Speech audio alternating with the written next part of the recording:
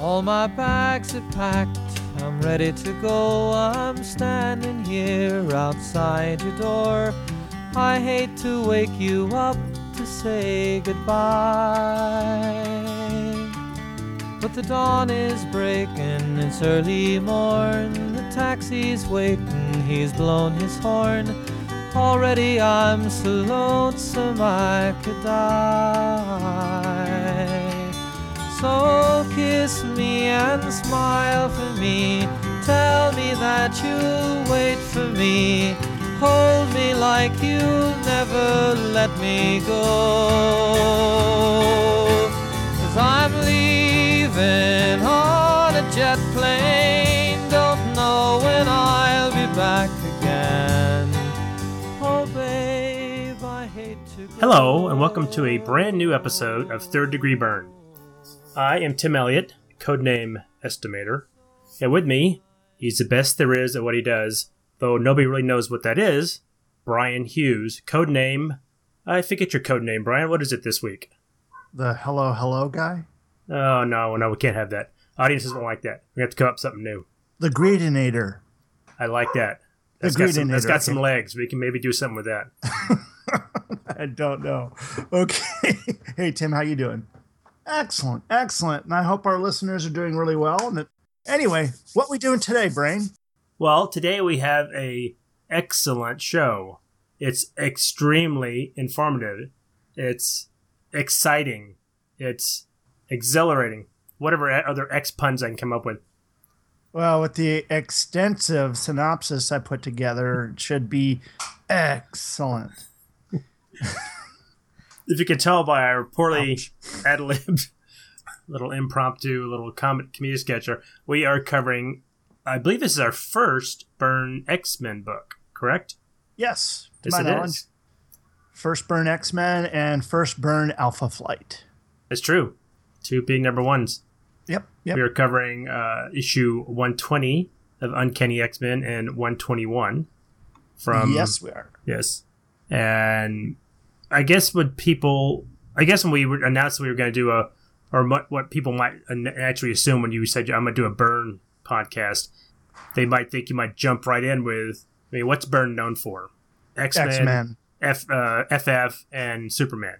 And you think you would do one of those. And we've really stayed clear of that because those are so well known and probably covered previous podcasts. We want to get into some more of the obscure stuff. But you got to eventually go back to what is I can only call greatness. So you got to come back to some of this, what I consider Byrne and Claremont at their prime. This is the height of their power. Yeah, this is beautiful stuff. And again, I think one of the things that made it so signature is the Terry Austin inks on there. Absolutely. I can't agree more. Yeah. So, I guess, what's going on now? I know that you went to Frightmare yesterday. I went to Texas Frightmare Weekend, which is supposedly the Southwest preeminent horror con. And that was here at the airport in Dallas, and it was a con for primarily horror. Con! Sorry. Con. What's that guy? Con. But I got to see Tony Todd, so he's done some other stuff outside of horror. He's done some Star Trek stuff. Oh, and he's Zoom, or the voice is Zoom, or that's right. Whatever he is. He's the voice of Zoom on The Flash. The Flash, that's right. And of course, he was young Jake Sisko on old Jake Sisko on Deep Space Nine. Villain in The Rock, which that's probably Michael Bay's best movie. I'm right there. He's also Candyman. That's his big horror connection. Candyman, yeah. And he's all the Final Destination films and things like that. And Kern, of course, on Next Generation. Maybe you mentioned that just a moment ago, but I'm sorry. I'm 50 years old. I can forget things. You're allowed. But yeah, and as I understand, he is really down to earth kind of guy too. I didn't get his autograph. I just saw him at his table, and he seemed like a pretty nice guy. For the most part, everybody there seemed and I wasn't into it, but Peter Criss, the original drummer, was there. Yeah. And apparently the line for him was about a 6-hour wait to get his autograph. But there were some hardcore Kiss fans there with... Well, if you're a Kiss fan, I'll tell you this. I've been talking a little bit with Scott Rifen, And because he and I are both huge Kiss fans. I didn't know that about you. I did not know you liked Kiss. I saw Kiss when I was 13 years old. It was the Dynasty tour, which of course was that was right after what I think was the real big heyday for them.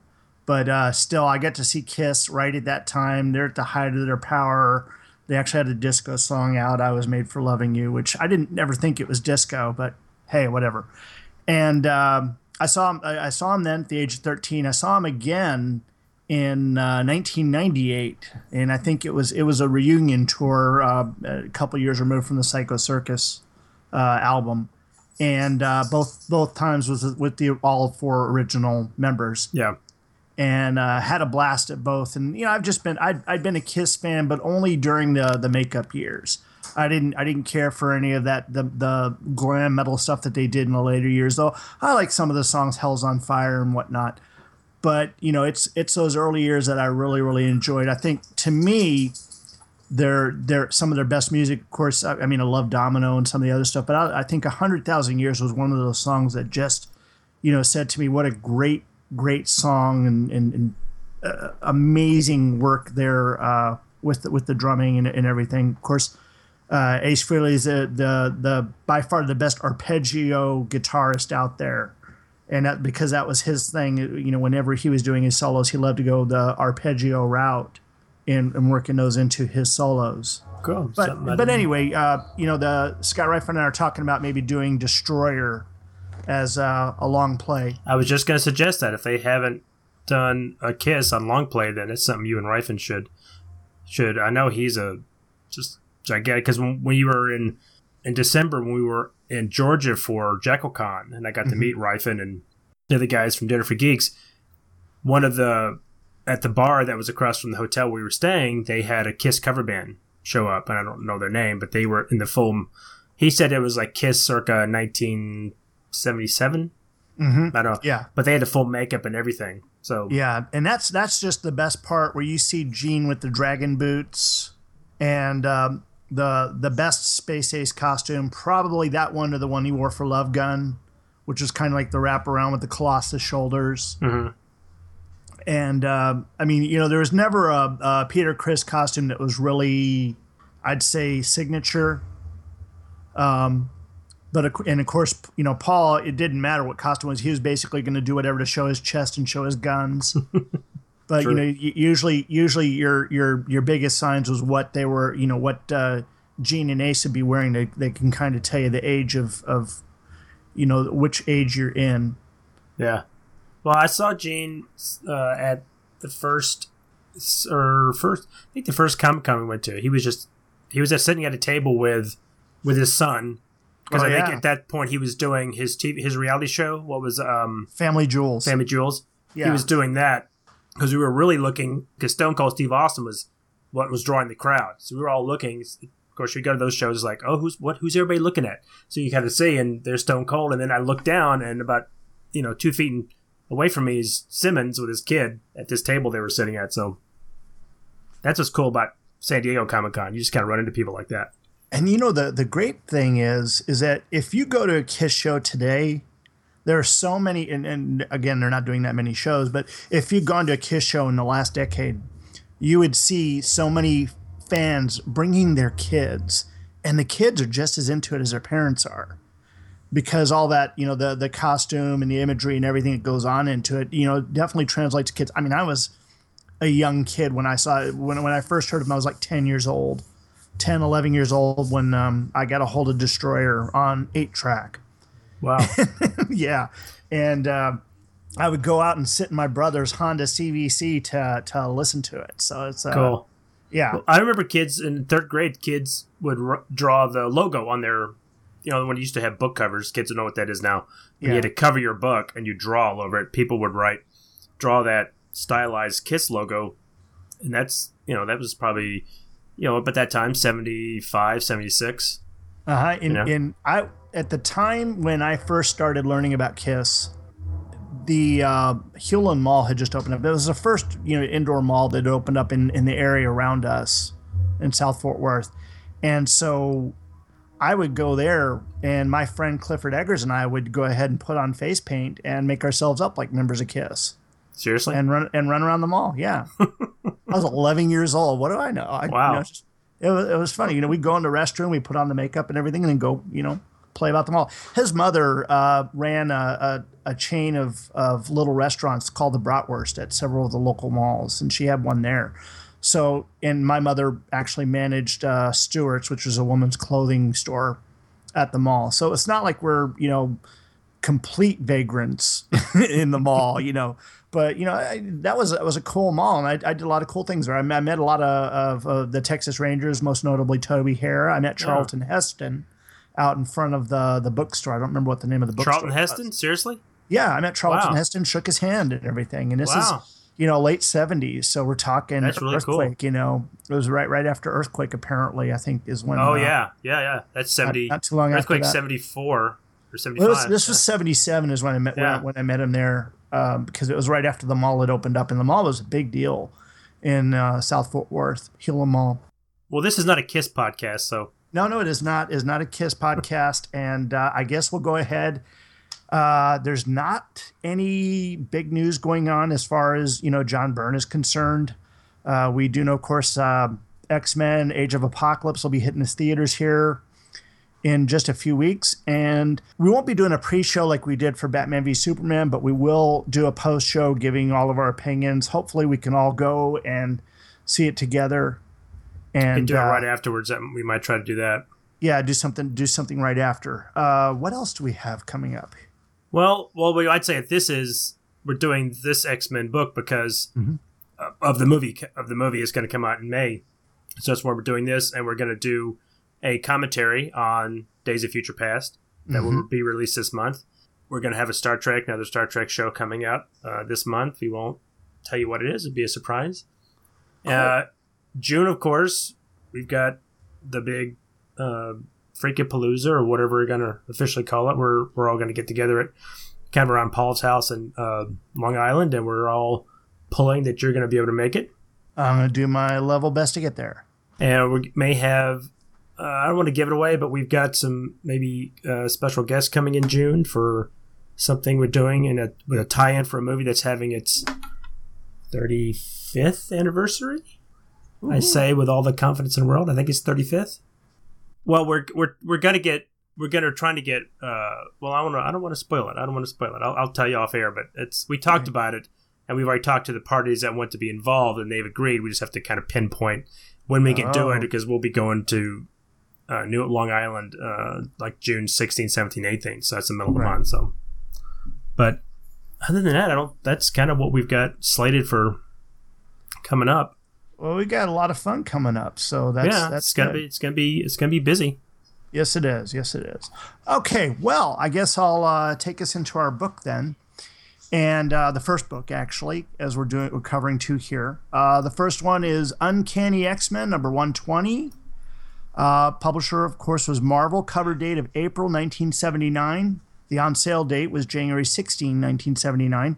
Had a cover price of 35 cents and a page count of 32, but actual story pages was down about 17.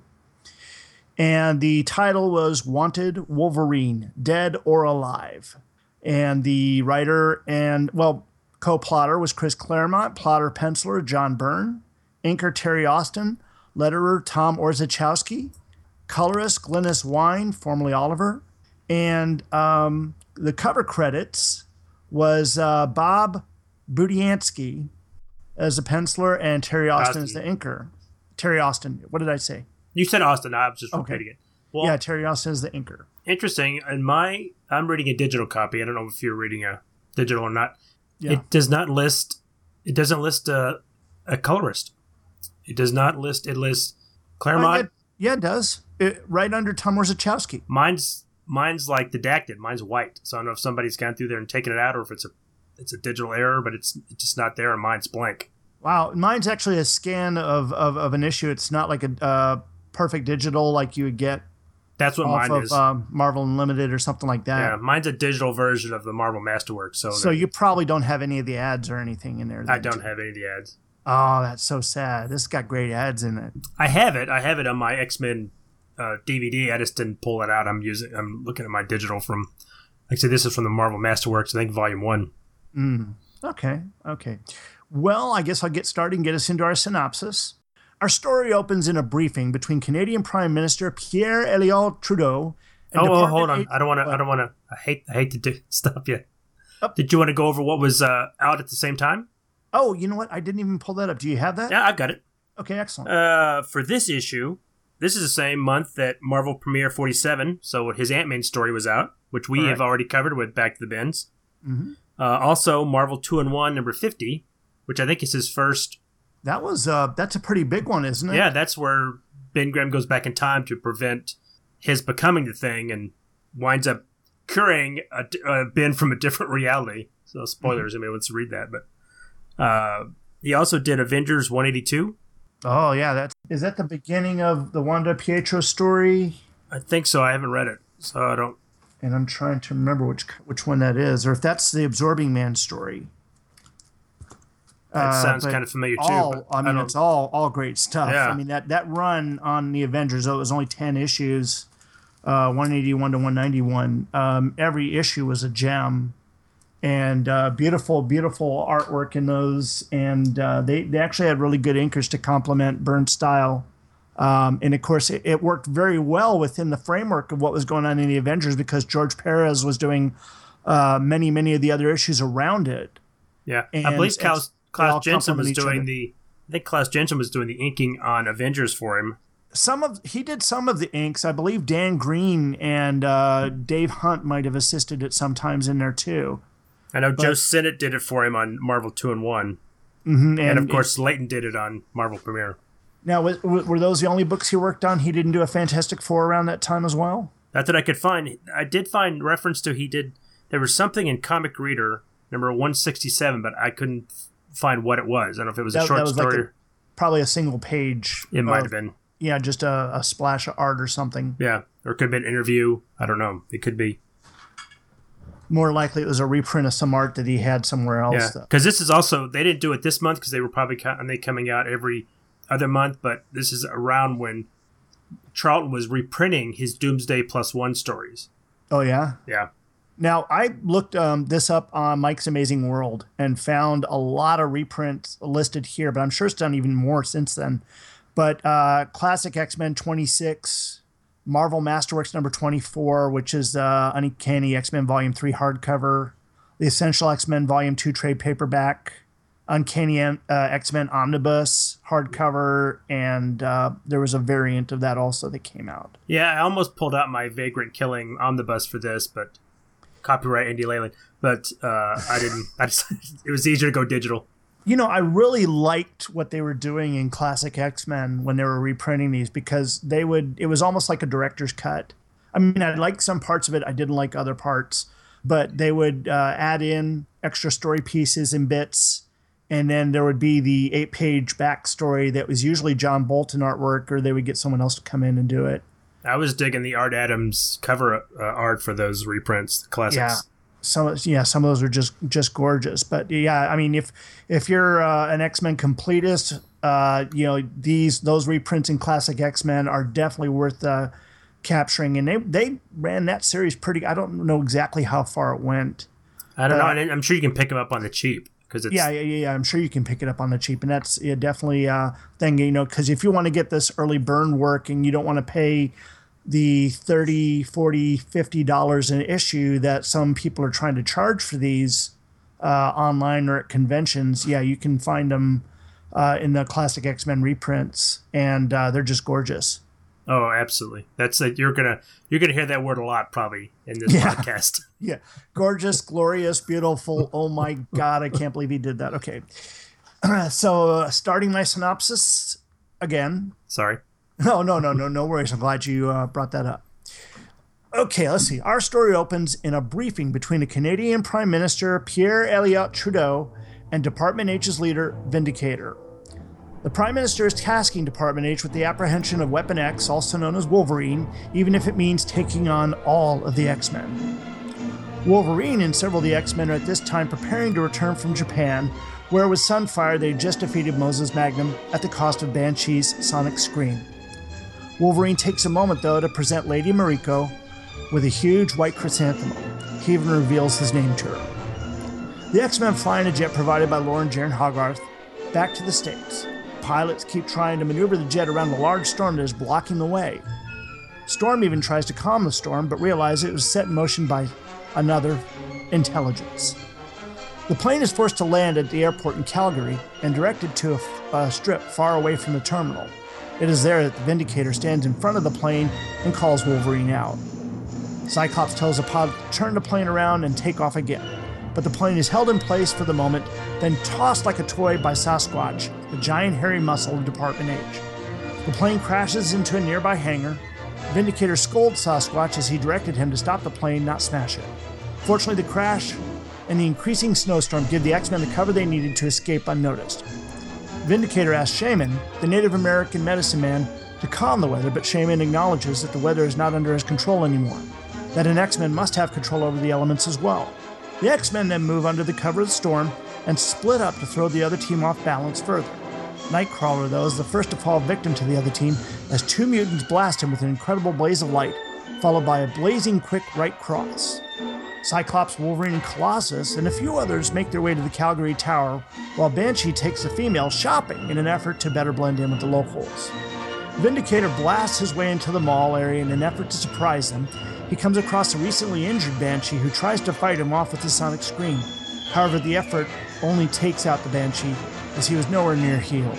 Storm enters the fray and shows Vindicator he's clearly outclassed if he wants to fight him. He retreats. Meanwhile, Wolverine is walking alone through the rougher part of town when he's surprised and captured by the very large and yet quiet Sasquatch. The rest of the team meets and discovers both Nightcrawler and Wolverine are missing. Cyclops tells the team that X-Men didn't start the fight, but they're sure as hell going to finish it, if necessary, over Alpha Flight's dead bodies. To be continued. Very good. Thank you. Go ahead. No, just say you always write such great synopses. I really appreciate that. They're not dry. I think mine are very dry and kind of by the book, but you put a little flair to yours. I don't know. There's some things I did notice that was really interesting, though. Number one, Canada must have the largest video screen ever on that first page.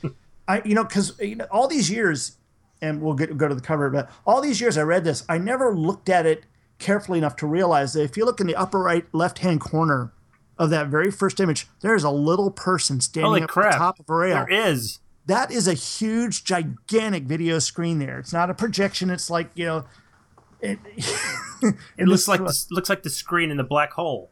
Yeah, just gigantic. I never noticed that either, because if that wasn't there, it would look just like a maybe a 10 by 10 screen. But this looks like it's movie size screen. Yeah, I mean, just gigantic. Anyway, going back to the cover there, I think this is it's a beautiful color. It's kind of got a mixture of Byrne type layout, but it also has that cockrum look to the characters. I mean, this is Bob Budiansky. He's not, I don't know his art from many others. I think I've only seen him do like inks and such. So, I never really thought to do that. But he was able to put enough distinction on the number of characters that you have on screen here that they all look dynamic in their own way, and they all look pretty good.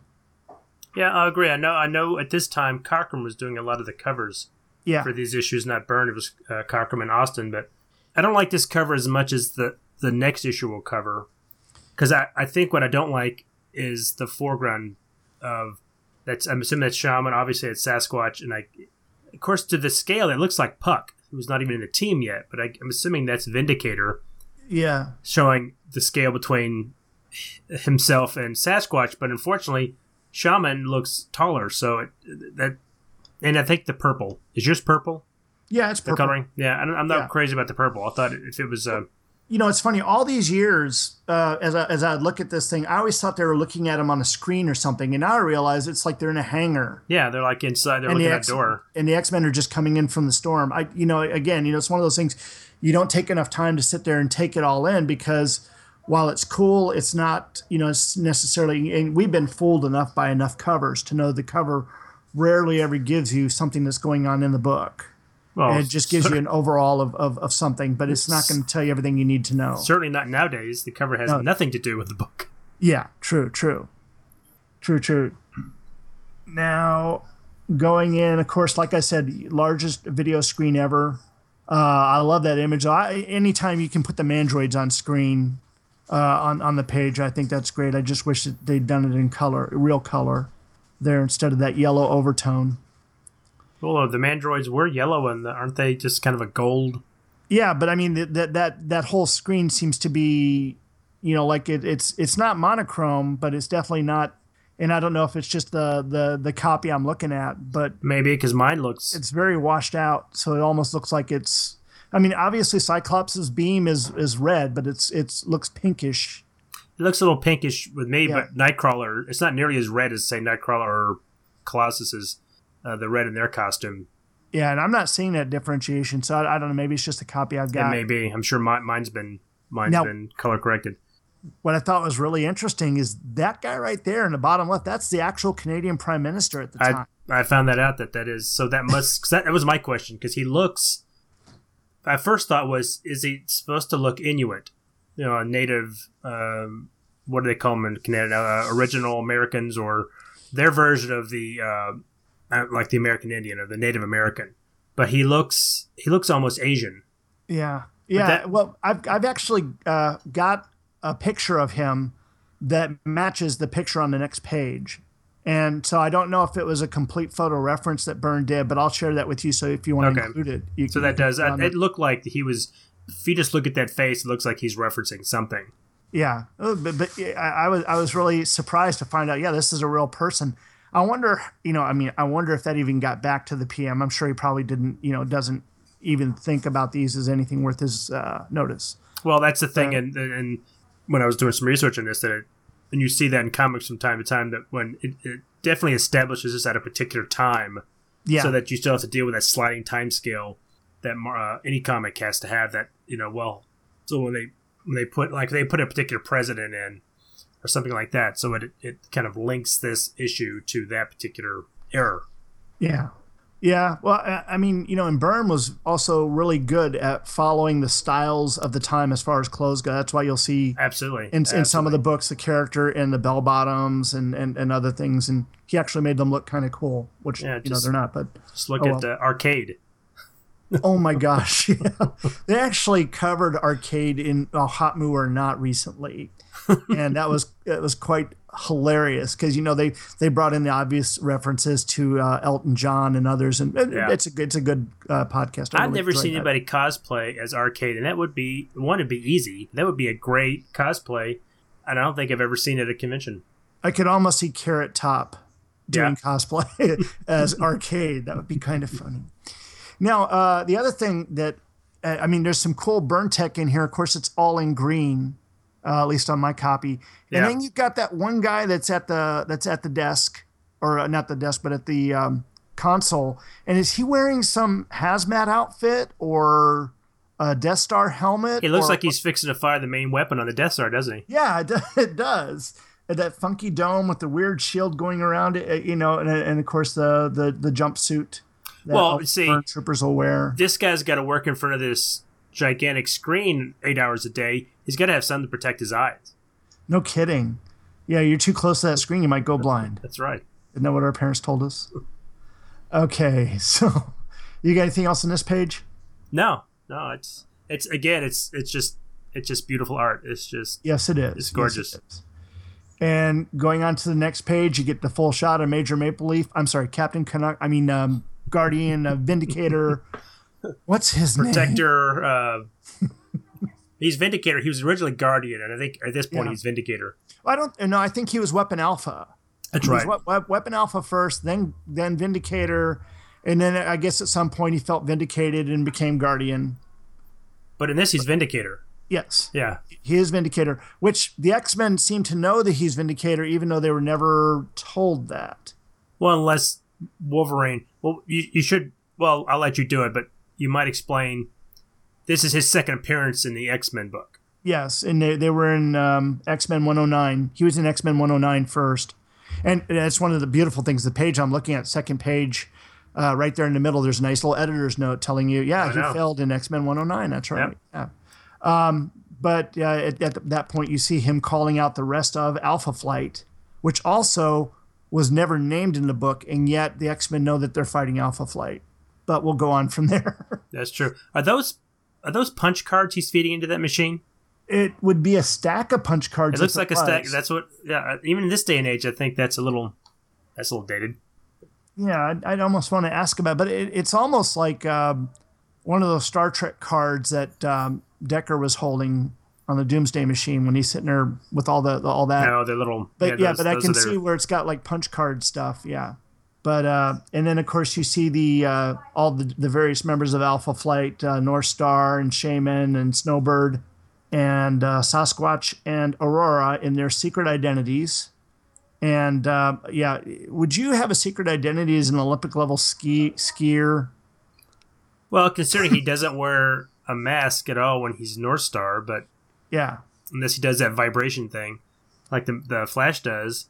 Can anybody keep that up all the time though? And what was? Do you know what North Star's upper level limit was as far as speed goes? They said he could come close to the speed of light, but really, yeah. But apparently, and because that would cause damage to the Earth, apparently on Earth he would just keep it at Mach 10.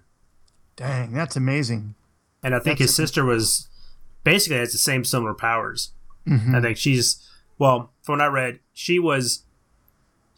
had more endurance and could, I guess, fly longer, but he could fly faster than she could. Okay. And so our next page, we see the X-Men outside one of Jaron Hogarth's DC-10s.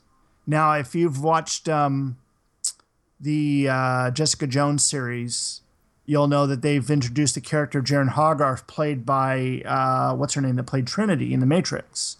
Whereas in all the comics... Oh, see, I didn't know. Jaron Hogarth was a male. Yeah. I figured she was somebody. I watched Jessica Jones, but I haven't read any Power Man or Iron Fist, or from this kind of era where Misty Knight and Colin Wing.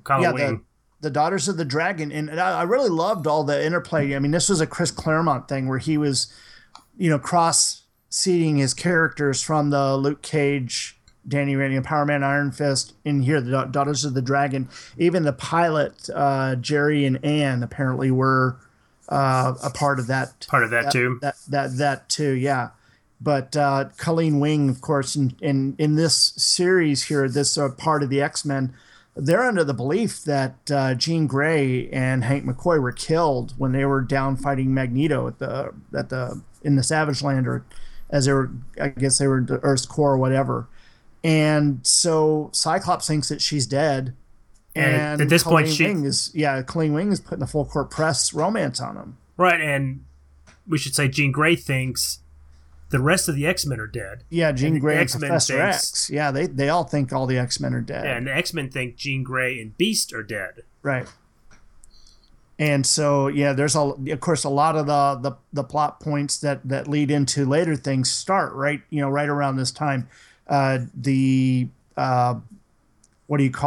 mental seduction of Jean Grey by Mastermind. Right. Jason Wingard. Starts around here in the subplots. And this is back in the day when you could have a subplot that started 2 years before and bring it to fruition much later. That's just Claremont. Claremont would put the seeds of stuff that, he starts planning ideas for stories, like you said, are going to be, a year, 2 years down the road. Mm-hmm. Let me ask you, because it's on mine, again, it's blocked out, I don't know why. That the scene where they're all standing in front of the plane, is there an editor's note there in the lower right? Yeah, it's just the talking about the Savage Land story began in X-Men 116. Yeah, I don't know why mine is. I've got a black box over that. That just I don't know. Apparently, government. I don't know what anybody's got against editors' notes. It's like they don't want people to buy back issues or something. I don't know what it is. Maybe they just want you to buy the bound volumes and trade paperbacks, or buy your Marvel Unlimited service. But we get to see them say goodbye to Sunfire, who's got, I think it's a really, really cool costume, but the mask reminds me of Orm from Aquaman, except it's red. Orm? Orm. He was, I think, Aquaman's half-brother. The Ocean Master?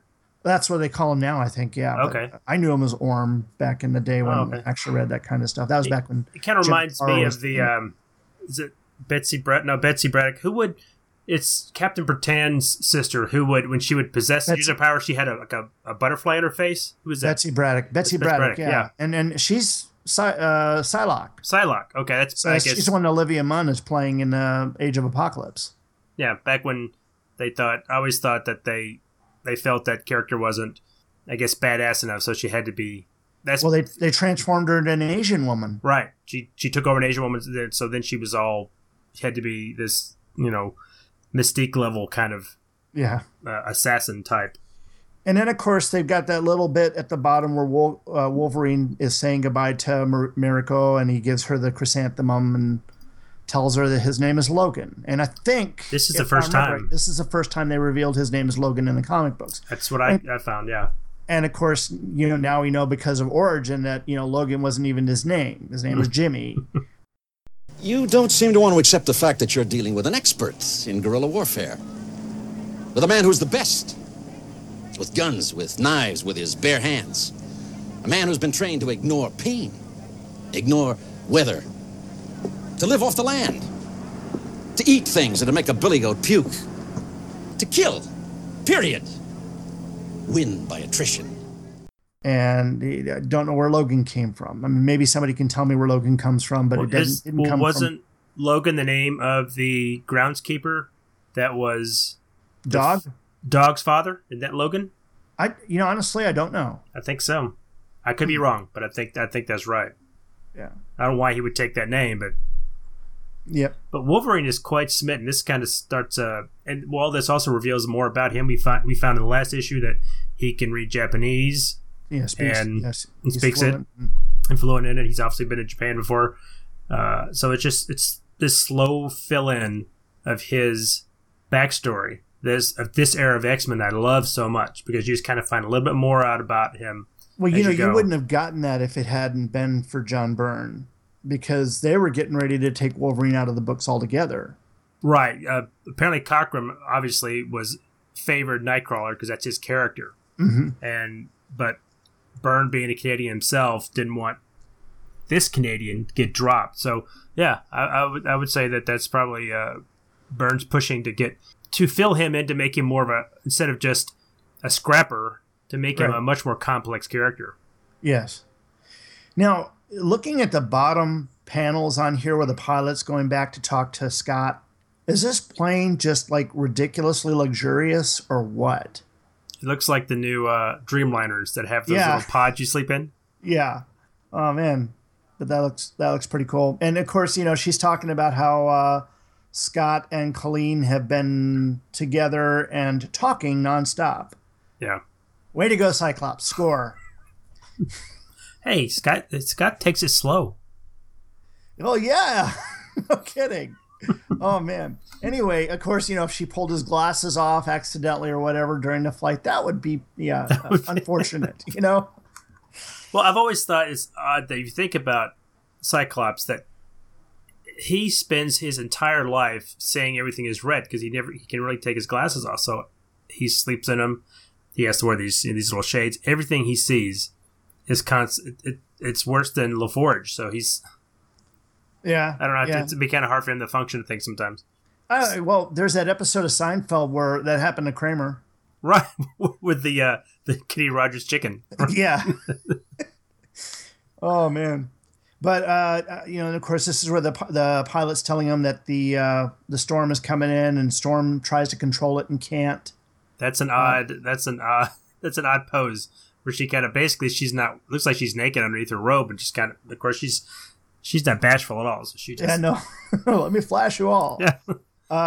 And then, of course, that look on her face when she realizes there's something else going on there, that just looks so wrong for her. Well, she looks, she's got cat eyes. Yeah, it does do the cat eyes, and it's got the little butterfly thing on her face. But the one to the left of that, and it's just kind of throughout this era, this whole book, when Byrne, I love the way Byrne draws energy. Yes. And all that red that's surrounding her. It's not Kirby Crackle, but he has his own way of showing energy and power and force that I think is as distinctive as Kirby Crackle. I love it. I'd say this era of X-Men is like a great dessert. It's just a treasure to read it. It's just it almost has a taste to it. But now that you have brought it to my attention, I cannot look away from the pose that Storm is in. And you know what it makes me think of? It makes me think of Fantastic Four: Rise of the Silver Surfer, that movie. That every time that Susan Storm went to use her powers, she would like pose her body in a particular way and then throw her hands out. She had to throw her hands out like she's physically, bracing whatever she's. Yeah, and we saw this. I watched Age of Ultron last night. Again, it was on Stars, I think, and they were running into like a Marvel marathon yesterday. And same thing with Scarlet Witch in Age of Ultron. She would sit there, but she actually did some really cool things with her hands.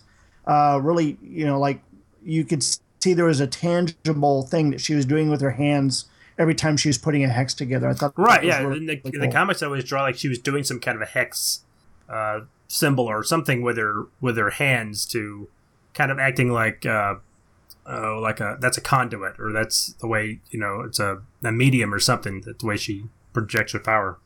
Yeah.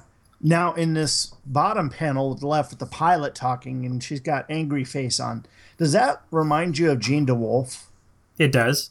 Yeah, that's exactly what she looks like there, is Jean DeWolf from... now, they had her, of course, in Marvel Team Up. They'd have her and Byrne drew her in those issues that he worked on with Claremont. Just put a brain in her head and you get it. Yeah. Well, let's say I thought it was... Before I didn't realize that the pilots in this plane were part of the Sisterhood of the Dragon, or the Daughters of the Dragon.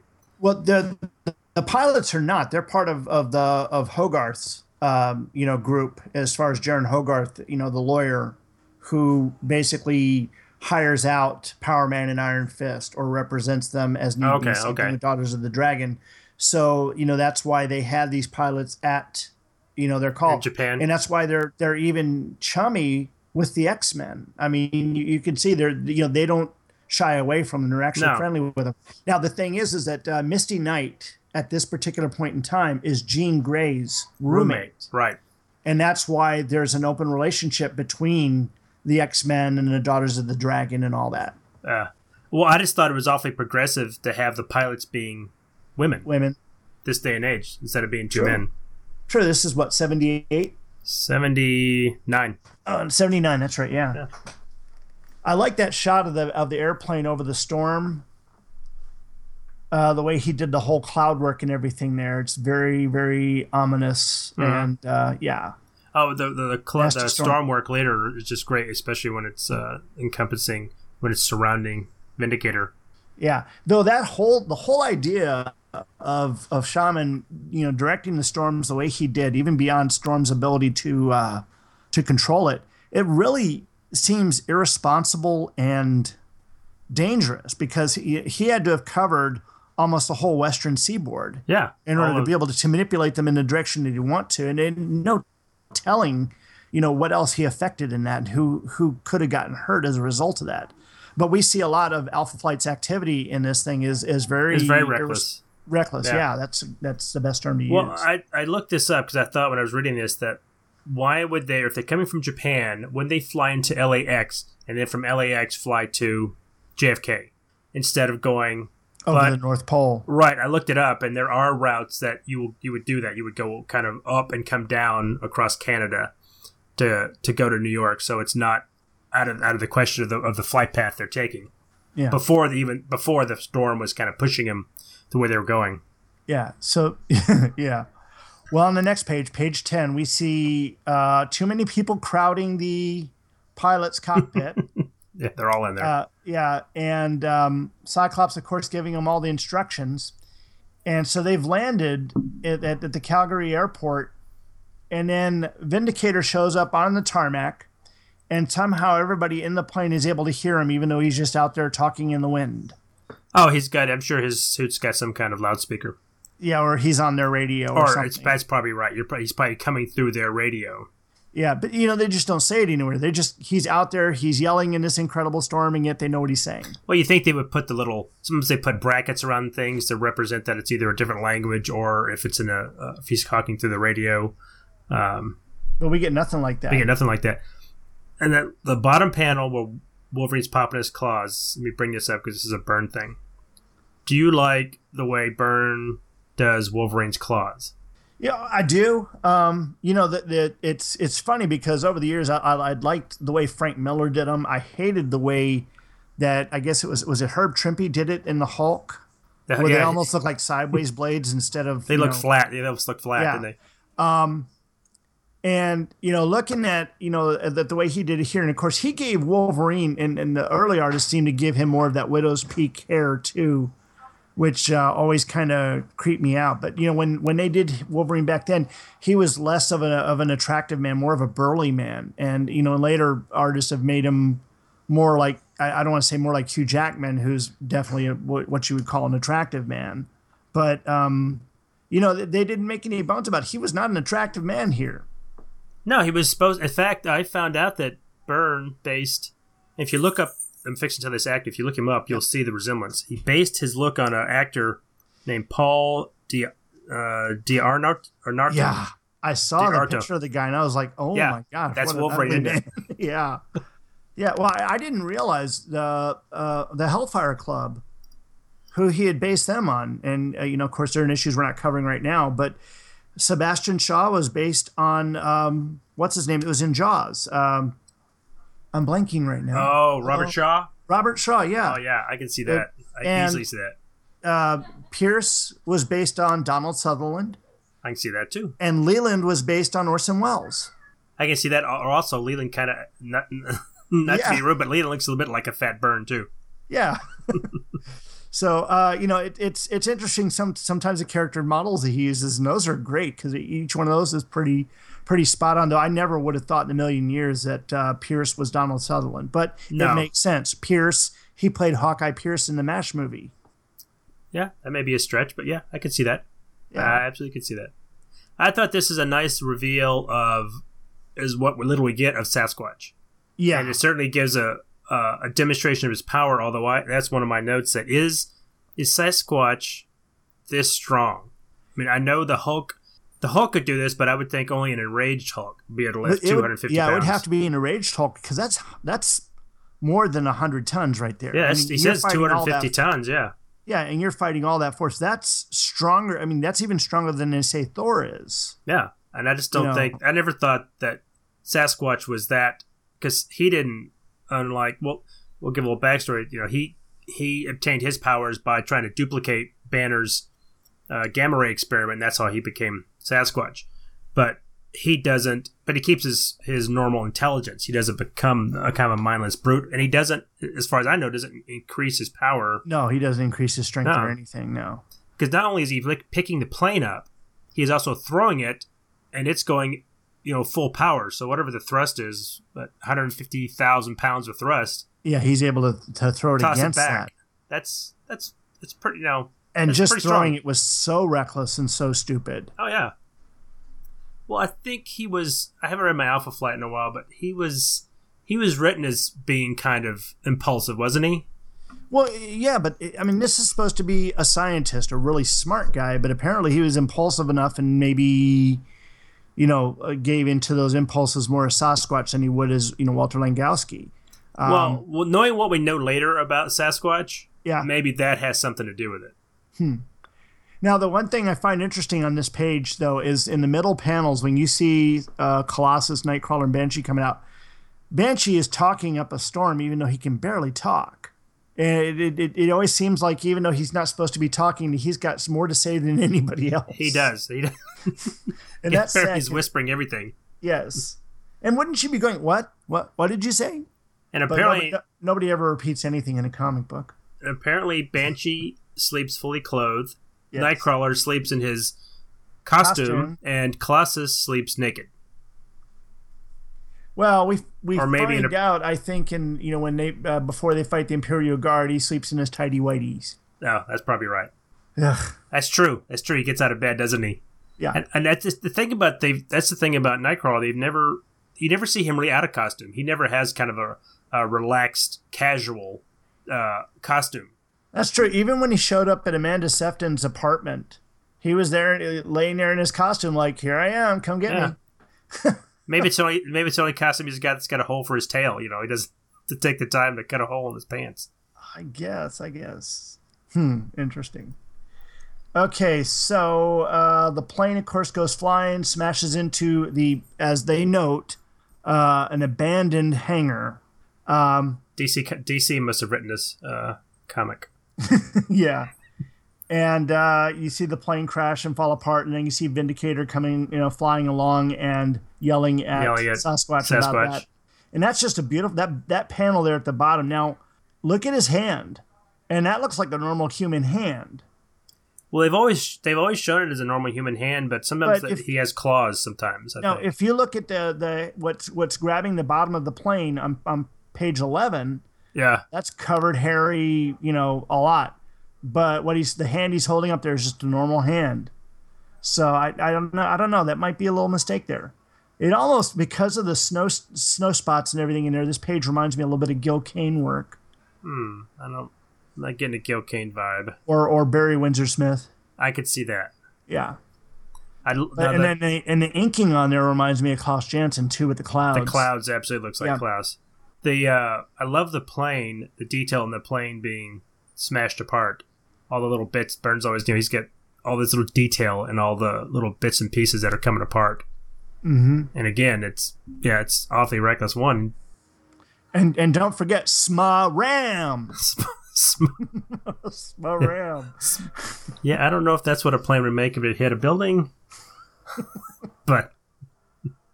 Yeah. And, looking at the top panel, is Hogarth so egotistical that he'd have to put his letter H on everything? Yeah, it's on the wing. It's on the side of the plane, and it's on the tail. Yeah, tail section. Oh, man. Oh. But now the next page where you've got, what is that? Seven panels, almost on like a 9-panel page, though.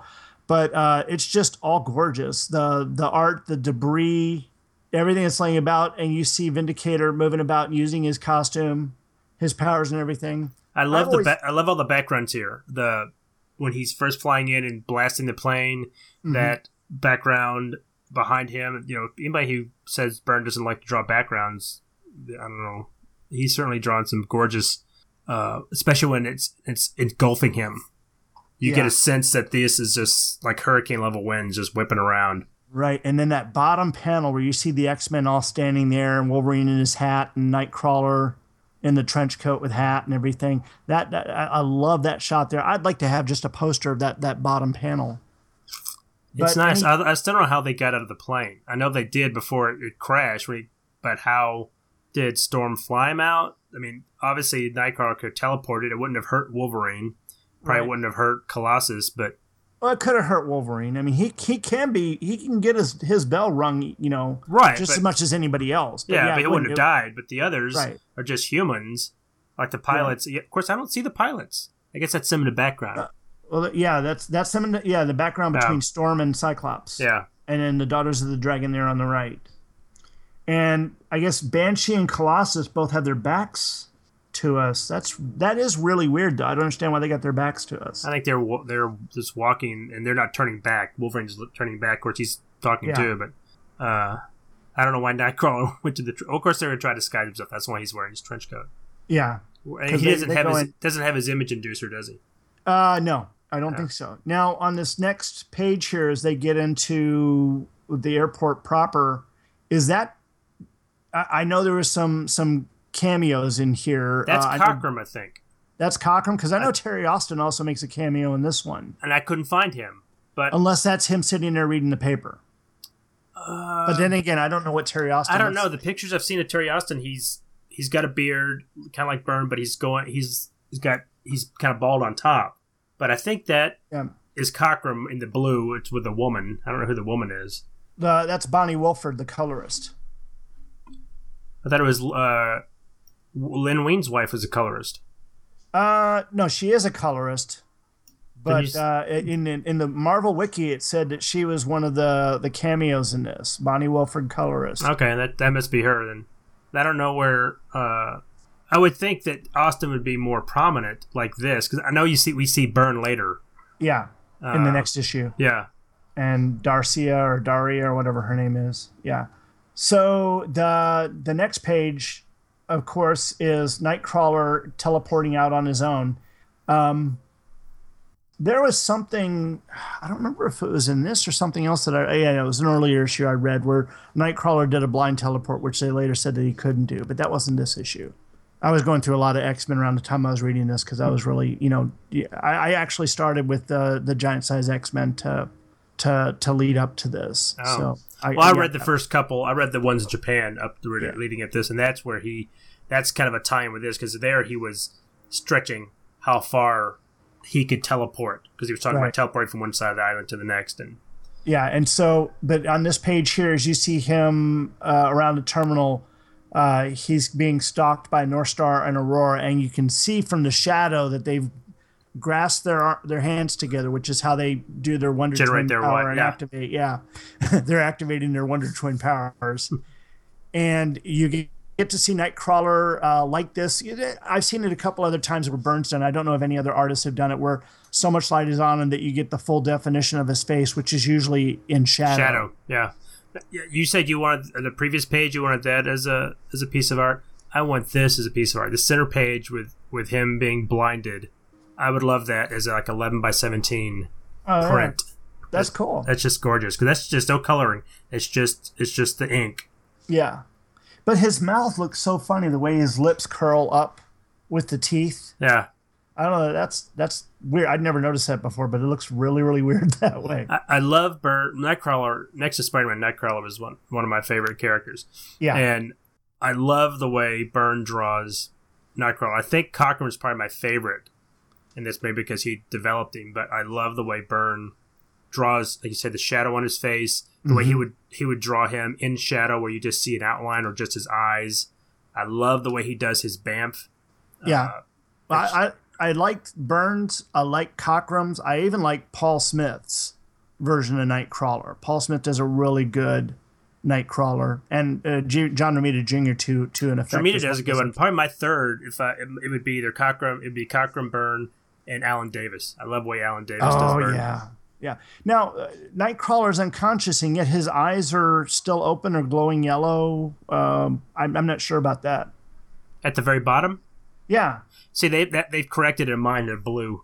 They're not. Oh, they're really? Not yellow. You don't see that? Okay, they corrected. They look closed. Now, I'm going to ask about this because I've looked it up and I'm wrong. But for some reason, I thought that when Aurora and North Star did their flash, it temporarily disabled their powers. I thought so too. So maybe if I remember reading that from Mohatmu way back when. Yeah, so I couldn't find that in the wiki, so I thought maybe that was something we were wrong. Maybe I was wrong about it. Well, I mean, this doesn't say. It says for the moment he's too stunned to move or think, and that is the moment he is lost. And it shows him getting punched by North Star. It doesn't say that he's actually doing it in super right, speed. Right. That could be a normal punch. In my description, I described it as blazing, but I could be, obviously wrong. When you see North Star attacking Cyclops or Storm later, you see he's going much, much faster than he is right here. So, there's that possibility. Okay, and then moving on to more mundane stuff, we see Cyclops and Wolverine, Colossus, and the pilot and them at the tower. Or outside the tower, and then we see Banshee and the women shopping. I thought this scene made no sense. I know they tried to explain it, and even Banshee himself says, "Why are we shopping?" But and the other thing is, I don't remember Storm ever being described as being particularly tall. I understand that in Canada, probably an African American woman with stark white hair might stand out, but I never thought she was particularly taller or taller than average. Yeah, I thought she was taller than average. Now, let me ask you this, though. Banshee, because you get a couple good looks at him here as the way Byrne's drawing him. Does he look like Sean Connery with red hair? Maybe. Sean Connery from the 70s with red hair is what I'm seeing there. He's certainly sporting those mutton chops, so. Yeah. And it looks like Black Tom Cassidy in that middle panel up at the top.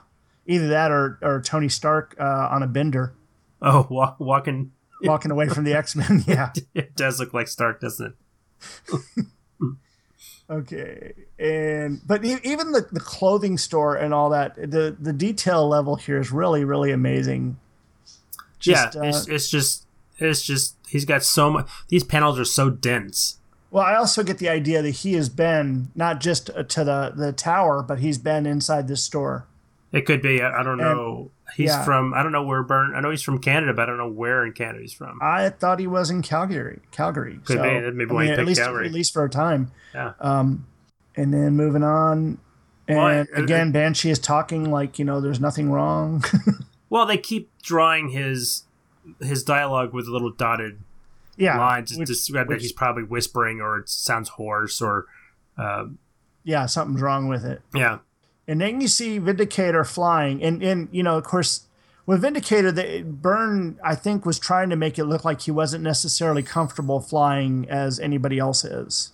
When you see Thor, Iron Man, anybody else using flying powers, they look like they're made to be up in the elements. When he did Superman, I mean, his work with Superman and his cape was awesome and beautiful. Oh, yeah. You see Vindicator here, and there are shots that look pretty cool, but other shots like this one where he looks patently uncomfortable.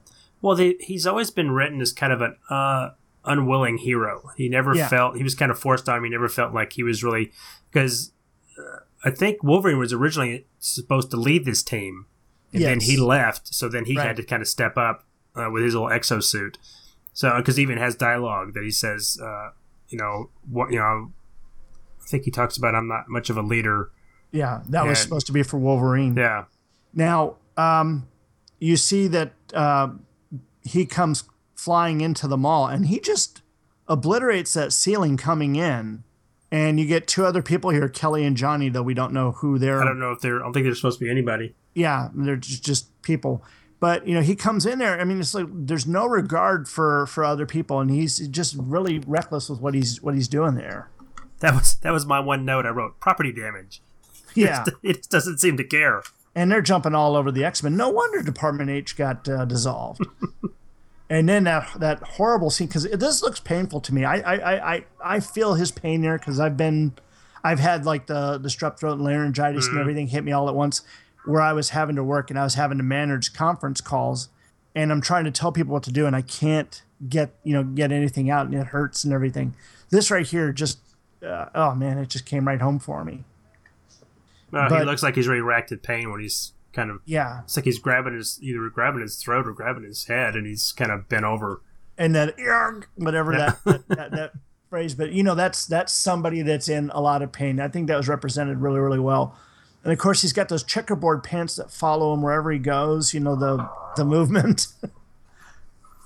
That's one of those things they did with the pants in the past that always bugged me, because they did that in the cartoons where the pattern will move when a person's moving, but it's not the same. I don't know how to. Yeah, it's kind of his. It's not Zipatone, but he's using it like Zipatone. He's not altering the pattern to match the flow of the pant. He's just filling it in. It's almost like it's clipped out of there. Yeah, but I don't know if that was Byrne or Austin there. I don't know. Still, it looks good. It doesn't. It looks good. It's took the time to make it look like it's a fashion. I mean, that was certainly. I wore plenty of plaid pants in the 70s, so. I did not. I stay with solids. My wife doesn't understand why I stay with solids all the time, but it's because I don't want to ever look like that. My mom put me in plaid pants. I've had plaid pants. I've had pictures of me in plaid pants. Oh gosh, I'm sorry. But we do get some nice Zipatone at the bottom with Storm on her knees. Yeah. And again, I just love that energy that's flowing off her.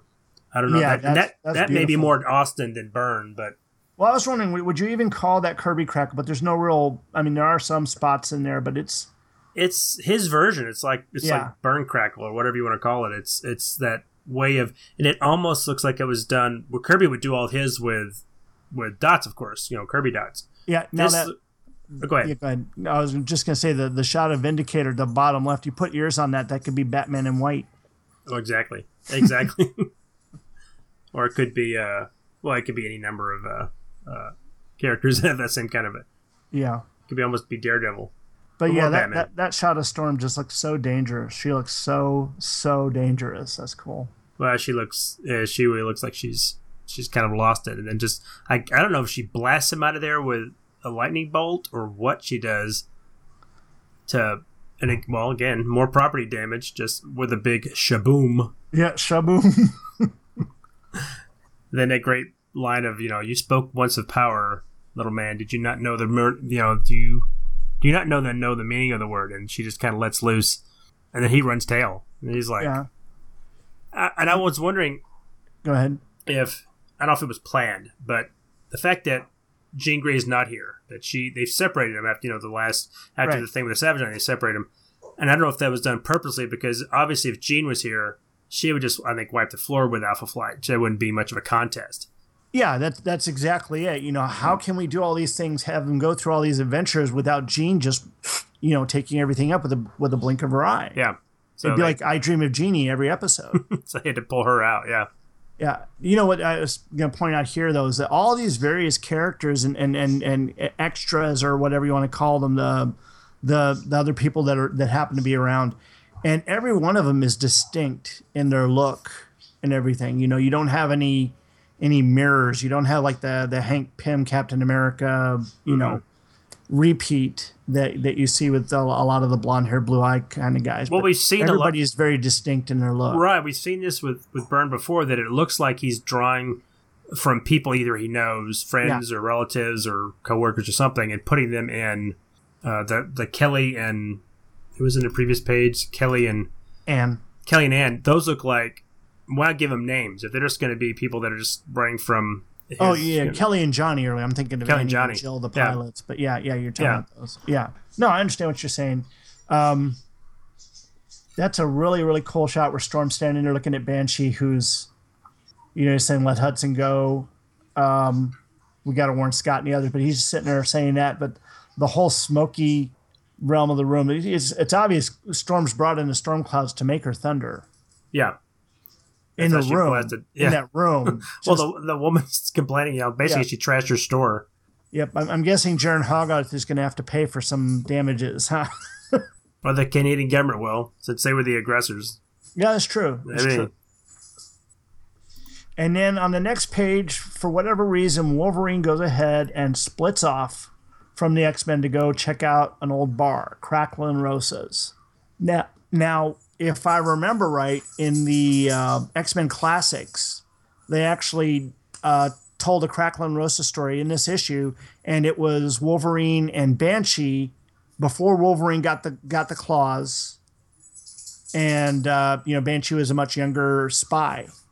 Yeah. Back in those days. Now, of course, that kind of contradicts some things on Wolverine, but again, they've messed up Wolverine's past so much it doesn't matter to me. But I really like this whole page and the thing with Logan and going incognito, and he's got his bomber jacket on and his hat. But how does Sasquatch capture Wolverine off guard? Wolverine would smell the sweaty hair or whatever, or hear that gigantic heart beating or breathing or whatever, and yet Sasquatch is able to completely surprise him. I think they're trying to show that he's kind of caught up, that he's obviously been here before. He's kind of caught up and reminiscing and looking around. And then and what's odd is the middle panel where he says, some things never change. All them big shiny skyscrapers downtown can't hide the poverty that's here. It's like, okay, little social message just stuck in there. No, and I will say this, I've made comments in the past about how Byrne draws ugly people and still makes them look nice. No, in the middle panel, there's some ugly people, they're really ugly. Yeah. They look down on their luck. And the guy up top looking down looks a little bit like David Carradine. I can see that. Yeah. But the woman there, no, she's just plain ugly. She looks a bit like, what's the mother on, is it Mama Sue? What's the reality show with little girl who's a Honey Boo Boo? Honey Boo Boo, whoever her mother is. I don't even know how I know that. I don't watch it, I promise you. Okay, and apparently when Sasquatch grabs Wolverine, he does it with a web swinger sound. Flip. Yep. I think it's supposed to. Well, we also find that Wolverine apparently is a litter bug, so he just flicks his cigarette away. Oh yeah, that's true Wolverine. That's I do like the fact that you don't really see, well, other than Vindicator, really, you don't see any Alpha Flight. You don't realize that until you kind of reread it, that you really don't see just glimpses of the other teammates. You don't really see Yeah, but somehow Cyclops in the very last panel knows that they're fighting Alpha Flight. Maybe he's heard. He's. Yeah, I mean, they know that Hudson is called Vindicator, but there's no way that they could possibly know that. And they know that the team's called Alpha Flight, and yet unless Logan knows that they're now called Alpha Flight when they were just part of Department H, that's what they were when he was there, when he was Weapon X. Yeah, and they could have cleared that up a little bit of dialogue. It could have been like Cyclops saying, I'd heard rumors that there was a super team being formed in Canada called Alpha Flight, something like that. And he said, this must be them. You could easily clear that up. And it's go ahead. No, but to do the inking on the bottom panels here, it's definitely Austin, because when you look at Logan's eyes in the one panel just before you see Sasquatch, you can tell that's it's something Terry Austin does with the Zipatone and everything. And then, but that bottom middle panel where he's flicking away the cigarette, that makes me think again of Klaus Janson, somewhat. It's a little. It's a mixture of both, really. Yeah, it could be. Yeah. And I want to say I missed this era of Wolverine where he kind of had this kind of cowboy thing going. I missed the hat. I kind of missed the boots. Yeah. And at the bottom, when Cyclops is making his little speech about, he says, but we're sure as hell gonna finish it. I was kind of taken aback. This is 79. I didn't think they were using that kind of language in comics. At least not these, mainstream from the big two. And later, they use that word again. They say, he says something like, he uses the word hell. And I just thought that was a little mature for these types of books. Well, I remember just around this particular time, 78, 79, I was watching an episode of MASH. And I remember hearing Hawkeye call someone a son of a bitch. And I was completely shocked that he said that. I don't think I'd ever heard that, uttered on television in regular primetime TV, anything. You see it in a movie from time to time, but not like that. Well, now it's every other word on TV, but yeah. On now, primetime. In the frame up above that, okay, as the four of them are sitting there talking, who's this guy in the green Santa outfit? I don't know. It's just a bystander. I know, but it's a green Santa out. What is that? I mean, is it just he's got a green Santa cap and his jacket happens to match, or is it just bad coloring? Well, in mine he's yellow. It's not green. He's all yellow, and he's just got a shadow over most of him. Yeah, that's weird. That is so weird. But the above panels, it's really cool, the fact that Sasquatch is able to knock out Wolverine. Yeah. The way he did, and just the way Wolverine looks. It is just really, really cool. Well, it's interesting he calls him Captain Logan. Yeah. Was that his rank when he was in Department H, or as far as we know, that's right, they were considered a branch of the Royal Canadian Mounted Police, weren't they? So I guess he would have had maybe an honorary rank or a rank when he was... Well, he was military. He was military. If you remember some of the other flashbacks they've shown, when he's sitting there talking to Mac and his wife, is that he was in a military uniform. I didn't think he remembered at this point. He knew enough of his past that he was... That actually took place after he got his skeleton, the adamantium in his skeleton, because it was Mac and his wife, Heather, Heather. Heather was the one that found him, and they nursed him back to health. And he stayed with them, and they helped him, and then of course he got into the military through them. And so he was in a military outfit when he was with the military when he decided to leave, but it was after his battle with the Hulk, which he did in costume. Well, when he gets approached in Giant Size X-Men #1, he's wearing his costume, and Xavier, because he cuts the guy's tie off and says, basically I'm out of here. Yeah. But that was definitely, after the battle with the Hulk. And so, right. It was, and of course that was written by Len Wein, who also wrote the Hulk story. Right. Yeah. Well, at that point, I read that when Wein conceived of him, he conceived it as the claws as being built into the gloves, not him actually coming out of his, and I also read a little backstory on this, that when they were fleshing out the backstory on Wolverine, that Byrne and Claremont come up with a backstory that his bones didn't heal due to his healing factor, and he had some kind of industrial. He was hurt somehow and broke his legs or something, and he couldn't. But his healing factor didn't affect his bones, and that was when Department H came to him and suggested that they could replace his skeleton with an adamantium one. Now that was dropped, so that's not a backstory, but that was when they. That was something Byrne actually had come up with, because in the Days of Future Past, when Wolverine gets fried by the Sentinel, it's a full adamantium skeleton that clunks down to the floor. Well, they often drawn that way. That when I watched X-Men just the other day when I was getting ready for this, and there when you look at the X-ray, it looks like he has strips of adamantium. But other times he's drawn as he's almost like a Terminator underneath. He's completely okay. So we've pretty much gone through everything here, bit by bit, panel by panel, and tore it apart as little as we can tear it apart, because it's pretty darn flawless of a book, and in the scheme of things as far as what we're looking for in a comic. And of course, it's a continued story, so we'll come up into the next issue and look at the rest of that and finish the story out. But are there any final thoughts you have on this book as we've looked at it? No, it was just, I said before, it was just a delight to read this. I haven't read the Byrne stuff in a while.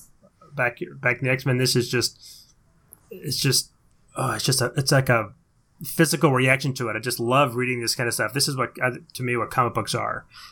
Art's great. It's a fun story. It's well written. It's got some depth to it.